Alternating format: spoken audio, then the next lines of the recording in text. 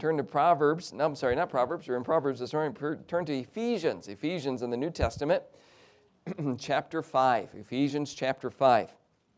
While you're turning to Ephesians chapter 5, let me just mention that on the back table over here are several pieces of material. There's some music there, good for your family and home. By the way, I really enjoyed the music. The singing was great this morning. The hymns, they're just tremendous. And there's also materials there to help you in your personal walk with the Lord. Messages, books on prayer, books. There's devotionals. If you don't have a devotional plan for the year, I'd encourage you. It's not too late to go ahead and get that, and certainly get a good devotional for the year. There's other things on marriage and family. A great one here, Have a Heavenly Marriage. I'll talk about this a little bit more through the week. Everything that comes in from those items goes directly back to the ministry. And so it'll help with different outreaches and things that we have in the ministry. Then also on the table is our ministry card there, and it has our family and our website. And the name of our ministry is called Faith for Revival. And I'll tell you a little bit more about that throughout the week. You have Ephesians 5. Ephesians 5. If you're able to and you're capable, would you stand with me one more time to show our respect for God's Word? Ephesians chapter 5, beginning in verse 31. And verse 31, the Bible says this, "For this cause shall a man leave his father and mother, and shall be joined unto his wife, and they two shall be one flesh. This is a great mystery, but I speak concerning Christ and the church. Nevertheless, let every one of you in particular so love his wife, even as himself, and the wife see that she reverence her husband." Chapter 6, verse 1, "Children, obey your parents in the Lord, for this is right. Honor thy father and mother, which is the first commandment with promise, that it may be well with thee, and thou mayest live long on the earth." The title of the message this morning is The Mystery of Marriage and Family. Let's pray and ask the Lord to help us. Father, please guide us in our time together. Fill me with your Spirit in each listener.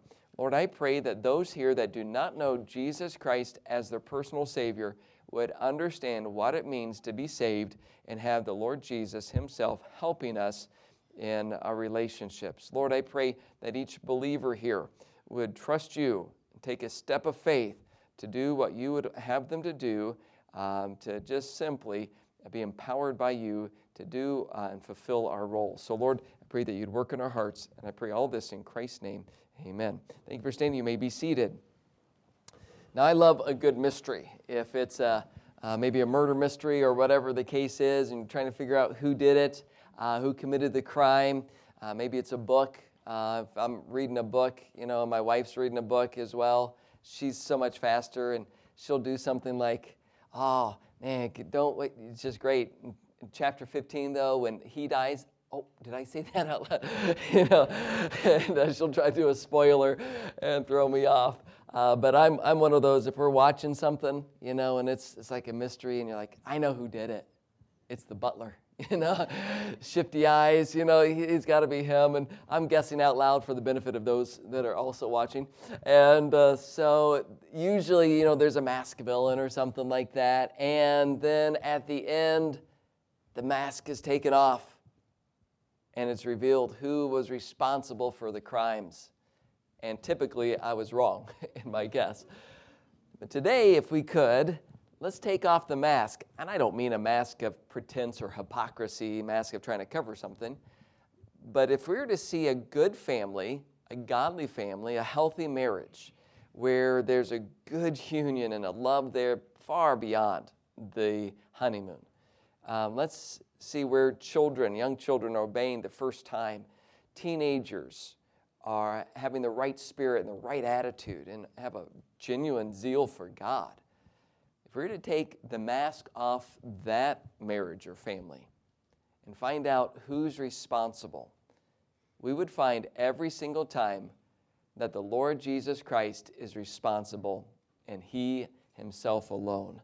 The mystery of a godly family is truly the person of Jesus Christ living in us and working through us.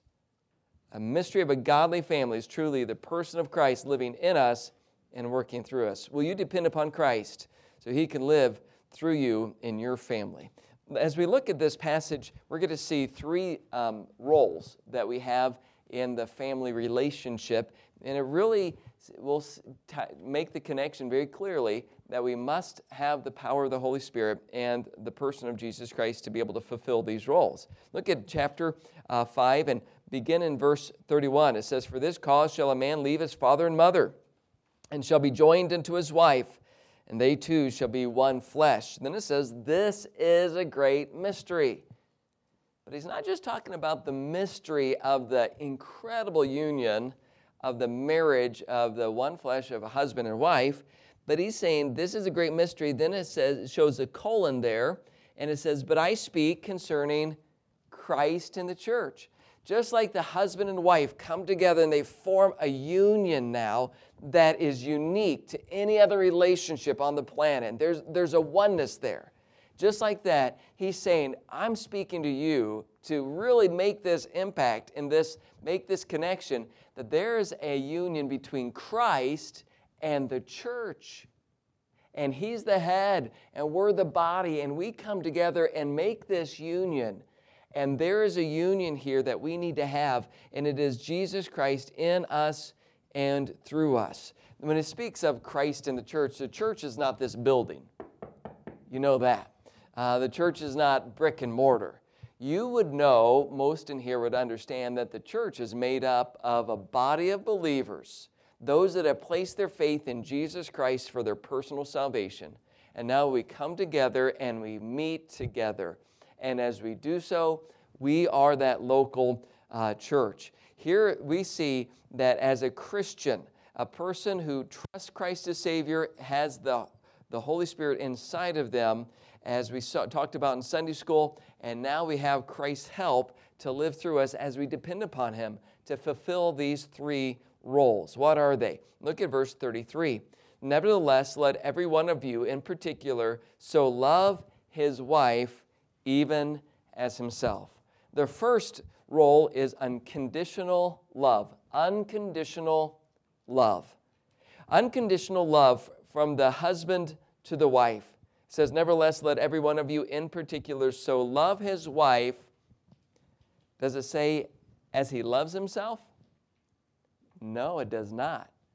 Love his wife as himself. Why? Because here is the illustration in this passage is Christ is the head and we are the body, and there's this union. Well, just like this union is obvious and it's clear, you can't have a head without a body, you can't have a body without a head. There's this union, there's a oneness. Just like that, there should be this oneness where it's so seamless. The love from the husband to the wife is, she's a part of me. I have a body that I love, and I take my body wherever I go. It's kind of handy that way. And let's say I don't think of this hand as a separate part of my body. I don't think of my left foot as a separate part of my body. Everywhere I go as a unit. That's pretty helpful, isn't it? And I recommend you do the same. Obviously, that helps us, though, realize just like there's a union of all of these members and all of these body parts coming together, and we say, I love my hand, and I'm going to protect my hand. I put a glove on my hand yesterday when I was picking up rough things and dirty things, and sometimes when it's cold, I'm doing that. Why? I'm protecting it. If I touch something hot, I'm going to withdraw my hand. I'm going to pull my hand away. Why? I love my hand. It's a part of my body. That's just a natural outflow. That should be the type of love that's from the husband to the wife. As himself is the Bible definition or example of love, not as he loves himself. Here the husband and the wife are one flesh, come together. Christ loved the church. That is, he loved us in order to die for us. Look at it, Ephesians chapter 5, earlier in the chapter. And let's look at verse 25. Ephesians 5, verse 25. It says, "Husbands, love your wives, even as Christ also loved the church and gave himself for it." Now, obviously, what's it talking about? He gave himself for it, for us as to save us.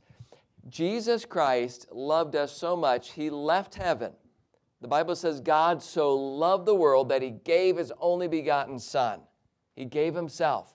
This agape love we're going to learn throughout the week, it gives. It gives selflessly. It gives sacrificially. It gives supremely. And here is this love of God that He gave His only begotten Son, Jesus Christ. Why? Because of our sin condition. The Bible says, for all have sinned and come short of the glory of God. But the Bible describes our sin as it entered into the world through Adam, that first man, and that sin passed upon all men, but also it says death passed upon all men, for that all have sinned.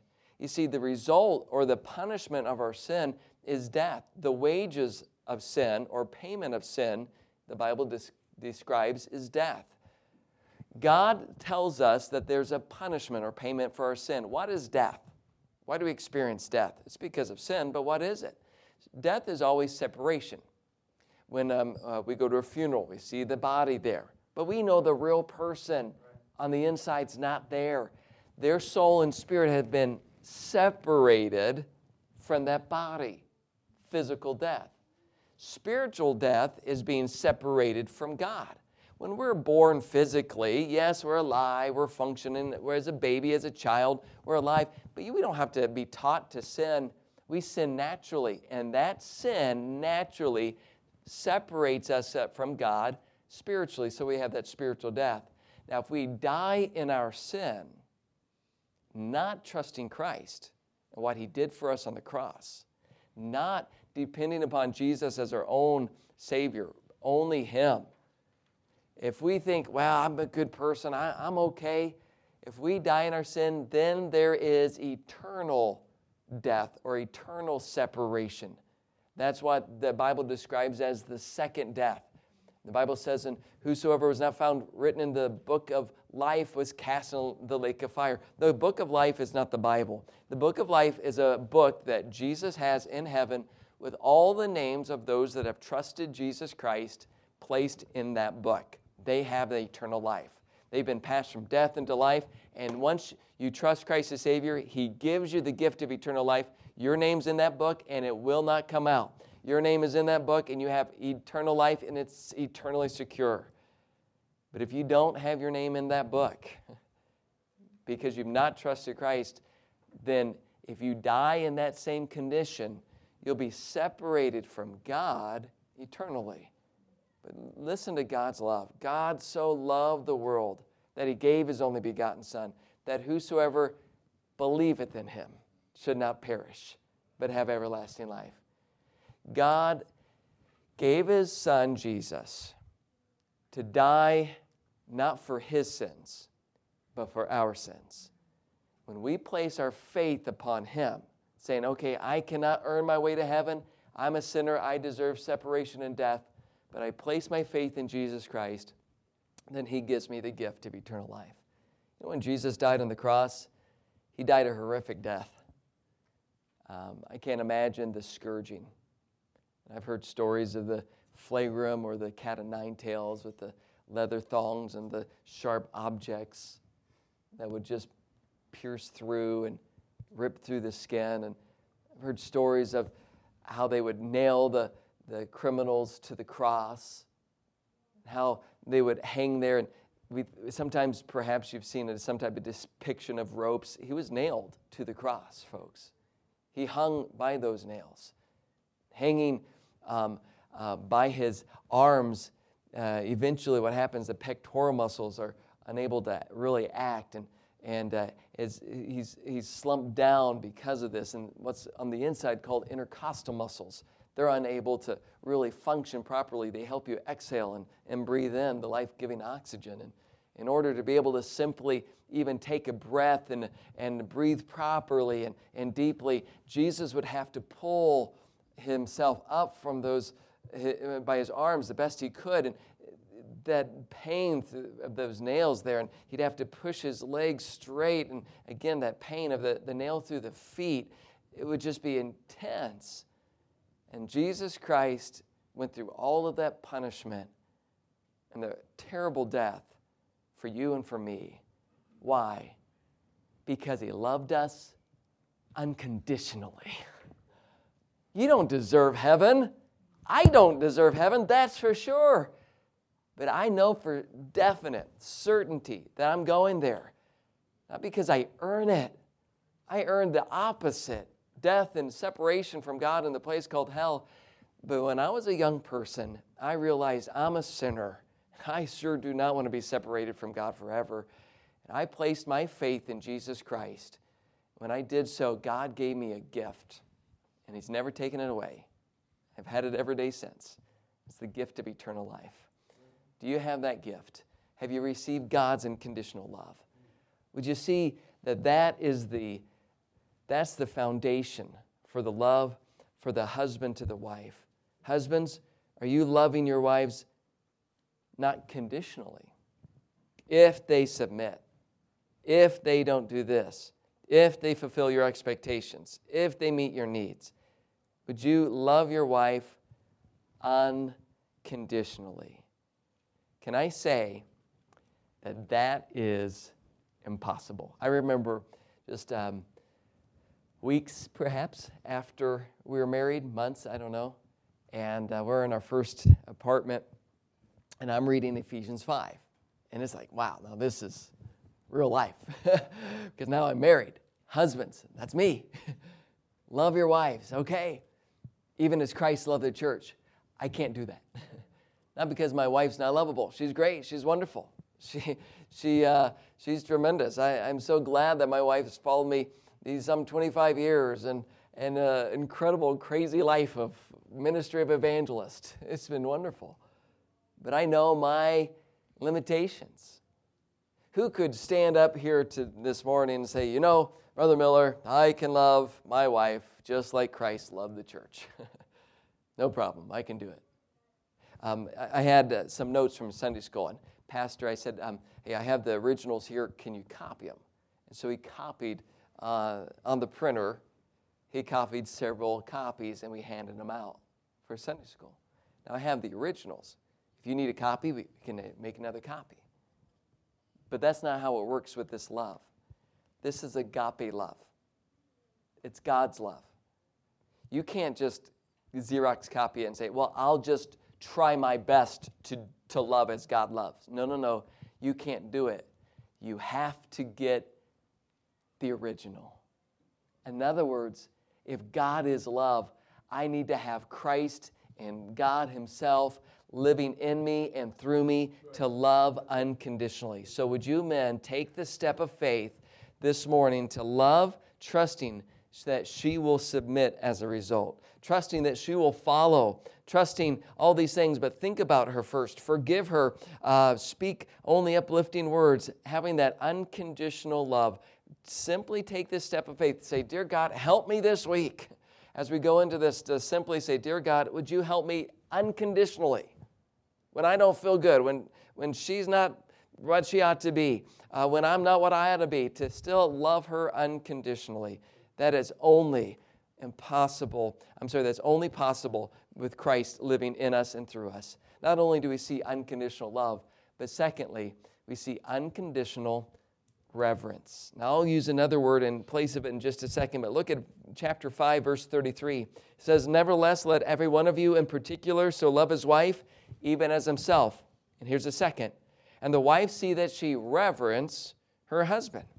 Would you allow me to use the word respect in place of reverence? Now, we'll go into the word reverence a little bit more, but first of all, we have unconditional love. Secondly, we have unconditional respect, or this unconditional reverence. What is this reverence talking about? Well, it means to revere. What does it mean to revere? It's really a pretty strong, heavy word. In fact, the Greek word for reverence, translated there in verse 33, is also found in verse 21. Look at chapter 5, verse 21. If you're still with me, would you say amen? Amen. Okay, all right. Verse 21 says this, submitting yourselves one to another in the fear of God. Okay, now nobody's here but us. What do you think is that word that's translated reverence that's in verse 21? It's the same Greek word, but it's translated a different way. You're not allowed to look at the Greek on your phone. Okay. And, all right, let's just do this little. What do you think it is? Submitting is not it. But you think so. That was what would be my guess. That is actually a different word. Submitting and subjecting is the idea of you're placing yourself under, you're coming in line. Of course, it has to do with implied obedience. Submitting yourselves one to another in the fear. It's actually the word fear. That reverence is so strong that it's a fear. Now, it's not a horrification. It's not like, oh, I've got to stay away. No, when we fear the Lord, what do? We hate evil and we draw closer to Him. Okay? It's such a healthy respect and a fear of God. And as I'm fearing, and as ladies, as you're fearing your husbands, it's like I'm looking past my husband and I'm sweetly respecting, I'm submitting, I'm reverencing, I'm fearing God as I'm listening and respecting my husband. It is a heavy word. It helps us. This reverence does mean to be alarmed or to fear. It's where I recognize, you know what, I'm accountable to how I treat this person. It's sweetly without hesitation. When I was going to say, when I tell my body to do something, it usually doesn't argue. Well, it has lately. It didn't want to work out last night, that's for sure. It doesn't want to say no to, that dessert. If I say, hey, pick up that book, my hand doesn't say no. My hand just says, okay, yeah, whatever. I'll pick up the book. Okay, place it back down. Okay, I'll place it back down. Obviously, there's a union, there's compliance to be able to do so. There must be that unconditional respect, even though the husband's leadership may not be what it should be. Even if he's inconsistent, even if he's incorrect. Not that any husband in here would ever be incorrect at any time. You could laugh at that point. Do you notice how good the wives were? They were so quiet. I didn't see any elbows or anything. That was excellent. Very good job. Oh, there's some back there. And even though they're incorrect. What does the Bible say in verse 24? It says this. This is incredible. Verse 24, it says, therefore, as the church is subject unto Christ, so let the wives be to their own husbands in, what's the last two words? In everything. Wow. What if he's incorrect? Well, you mean if he says, go rob a bank, I'm supposed to go just rob a bank? Well, you're already wearing a mask, so, no, I'm just teasing. Just teasing. No, that's not what we're saying. And obviously, that's probably not going to be the case represented here. Go do this very wicked, immoral thing. Well, probably not it, okay? But as the husband is leading, are there times he's inconsistent? Sure, on fire for God and not so, on fire. We're not gonna watch any entertainment. We're not gonna have any movies. We're not gonna do anything. And you're throwing everything away. Then next week you're back at Best Buy and you're buying the flat screens and everything else. We're on fire for God. This is a new year, and then come February, we're drifting off. We're not coming to the Sunday night service, and so sometimes there's inconsistency. Occasionally, it could be an incorrect decision. Could there be a misjudgment about finances? What if the husband and wife say, you know what, we really need to start investing for our retirement, so let's invest, okay? So why don't we both do our research, and then in a few weeks we'll come back together and we'll just talk it out.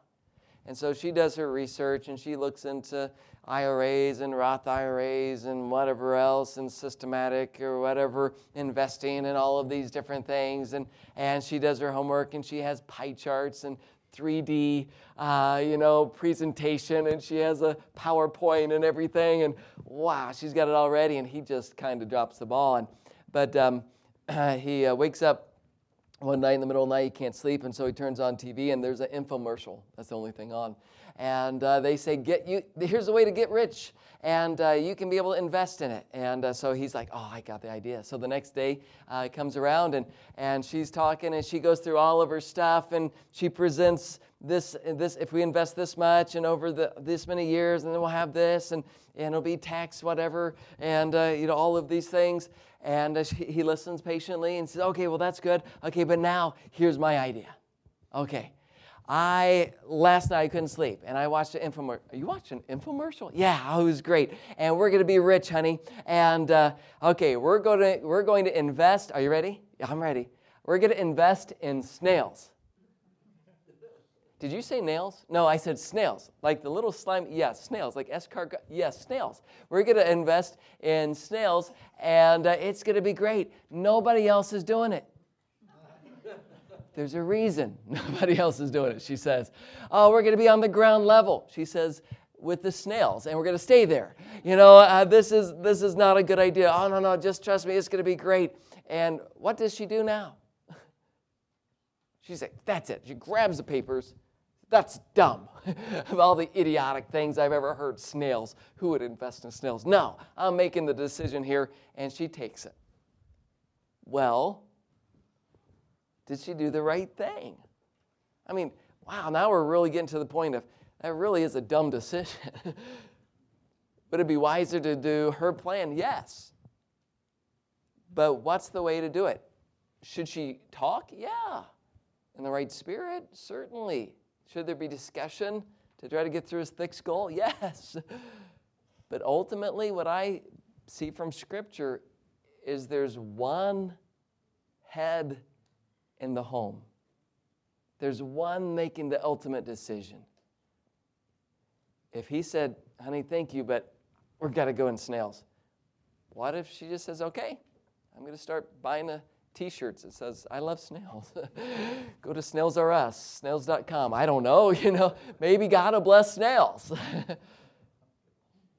she just says, okay, honey, here's what I think, but I believe we should do this, but I'll follow your lead.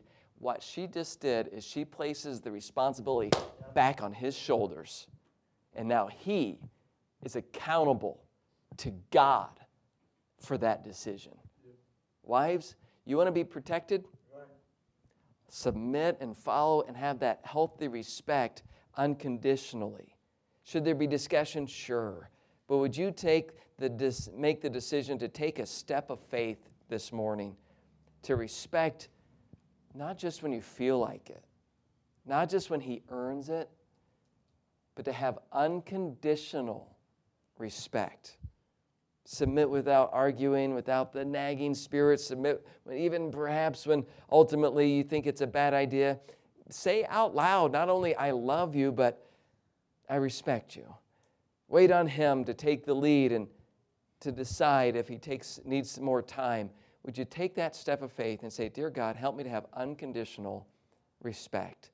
Not only do we see unconditional love and unconditional respect, but finally we see in chapter 6 and verse 1, and look there, it says, chapter 6 and verse 1, let's all say the first word out loud. Ready? Let's read chapter 6, verse 1. It says what? Children. Now, all the kids here and all the teenagers thought, this is going to be great. God let me off the hook. I didn't have to be a part of this message. Here it is. But now some of the teenagers go, I'm still off the hook because it says children. Well, children here doesn't mean, okay, little kids, all right, now look up here. All right, we're going to have a lesson. No. It's not just talking about the little kiddies that we're going to have a kids club or the nursery age. It's not just that. Children here means offspring. So if you've been sprung or hatched or whatever took place for you, that's you. You say, well, I'm 16 and I'm old enough to drive. Well, I'm scared. and I'm 18 and I won't even talk about boating, and I'm whatever age. Okay, that's great. Okay, this is talking about you. This is talking about your age group. Okay, sons and daughters, offspring. It says, children, obey your parents in the Lord, for this is right. You should have an unconditional obedience. How can you do that? Except the Lord helps you. But specifically, how should you do so? If you're a teenager and you're able to read and write, would you take a note, 3 notes here. All right, how should you do so? Unconditional obedience should be immediately with a happy heart. Immediately. Obey immediately with a happy heart. This is a yes, sir, without an excuse first. It's not being slow. One pastor said, slow obedience is no obedience. I had a donkey, and we had it up here, and I'm pulling, and pastor's pushing, and we're trying to get the donkey moved, and it takes us 15 minutes to get the donkey out the door and out of here, which we probably would bring it in here. And it takes us 15 minutes. Would anyone go, wow, that was an obedient donkey? Right. Eventually he did it, yeah, after it kept being prodded and pulled. And no. It's the whole idea of obedience is immediately, the first time. Don't wait until your parents get red and very red and like veins start popping out and you're like, wow, something's going to happen. Yeah, something bad's going to happen. Okay, there's going to be an explosion here. And, okay, go get ready for bed. Do it the first time. Hey, when your parents tell you to get ready for bed, do you do it right away? There's some young people back there. Are you paying attention? Are you looking down? Some of them are looking down. All right, are you putting down the video game when your parents tell you to do it the first time? You need to obey the first time. Obey immediately with a happy heart. I remember working on our kids, boy, so many times about saying yes, sir, and yes, ma'am, and all of these things, and doing it with a smile. The Bible says, honor thy father and thy mother. That's where that happy heart comes in. Okay, it's that honoring. And honor means to set a value upon. So I'm going to value my parents as their intrinsic value. They are valuable, so I'm not going to mistreat them and do something I shouldn't. But when our kids were little, I'd say, you say yes, sir. You say yes, sir. You say to mom, yes, ma'am. I had to tell them only about 4,000 times before I got in. And they're little, they're 3 or 4. And one time, one of my sons, I said, hey, you do that, you do it with a happy heart. You know, he got the smile on and said, you happy heart, you know what to say. He said, yes, ma'am, Daddy. I thought, okay, well, he's got the idea, so I'll just let that one ride. Got the spirit there. So there should be an immediate obedience with a happy heart. Let me ask, do you obey the first time? When you're told to do something, hey, go take out the trash. Go clean up your room. At that point, is it like all of a sudden gravity becomes so much stronger? You're like, oh, man, I just can't really get over there and pick up this. I can't clean up my room, and it's so hard and it's so difficult. You need to say, okay, I'm going to obey the first time immediately. Not only obey immediately with a happy heart. Second, would you jot this down? Obey privately with a clean heart. Obey privately with a clean heart. In today's time, we have so much access to the outside world and to the web and to the internet. My notes today are on a device. This device could get online. Anymore, teenagers can get online with a piece of paper, I think. It's like there's phones and there's watches and there's, of course, all of these different types of devices that we could. What's your standard? How are you going to help? First of all, parents, how are you going to help your children with this? You need to have filters in place. You need to have rules in place.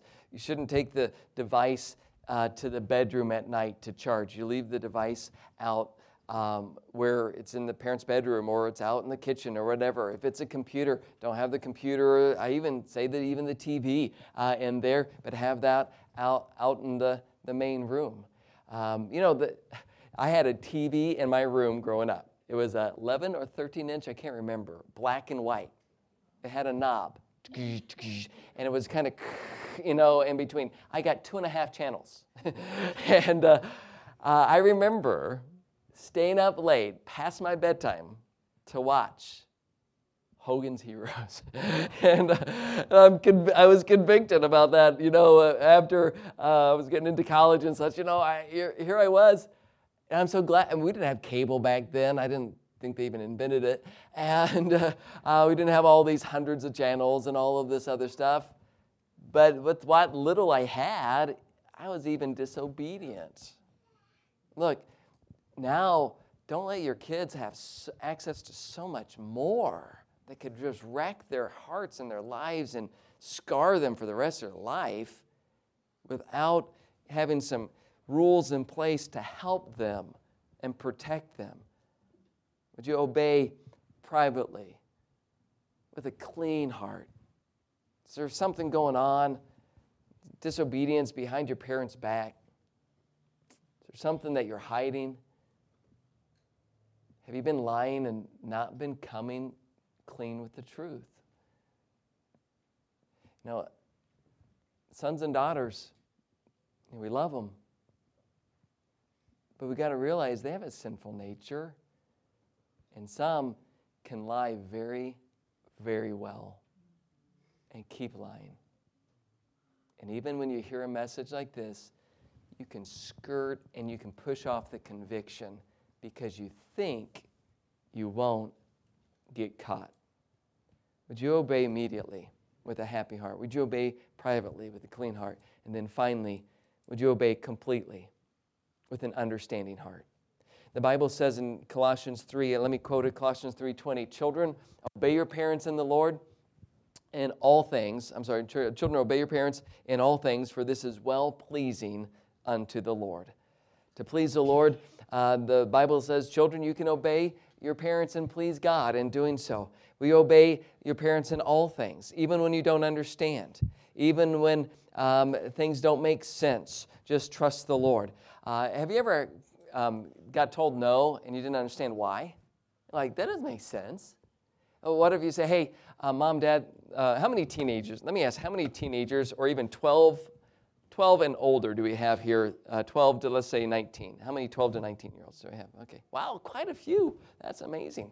And let's imagine you have an activity with a bunch of teenagers. It's going to be chaperoned. It's going to be fine. There's nothing going to be wrong about it, but you need some money. So you go to Mom and Dad and you say, hey, Dad, is that a new tie? No, same one since 1980. And, hey, Mom, you're looking good. Hey, I just wanted to ask, can I go on this youth activity? Sure. Well, in order to go, we're going to go and we're going to eat and we're going to play some games. We're going to do some other stuff here. I'm going to need some money. Okay, well, what do you need? All we need is $75. And your parents start laughing. You think laughing is good. They're smiling. $75. No. You can have $75. Oh, come on. Why? Why can't I have $75? The young person says. Why can't I have $75? I don't understand. And all of a sudden they start singing higher. They start singing soprano. Like, why can't? And it's a guy.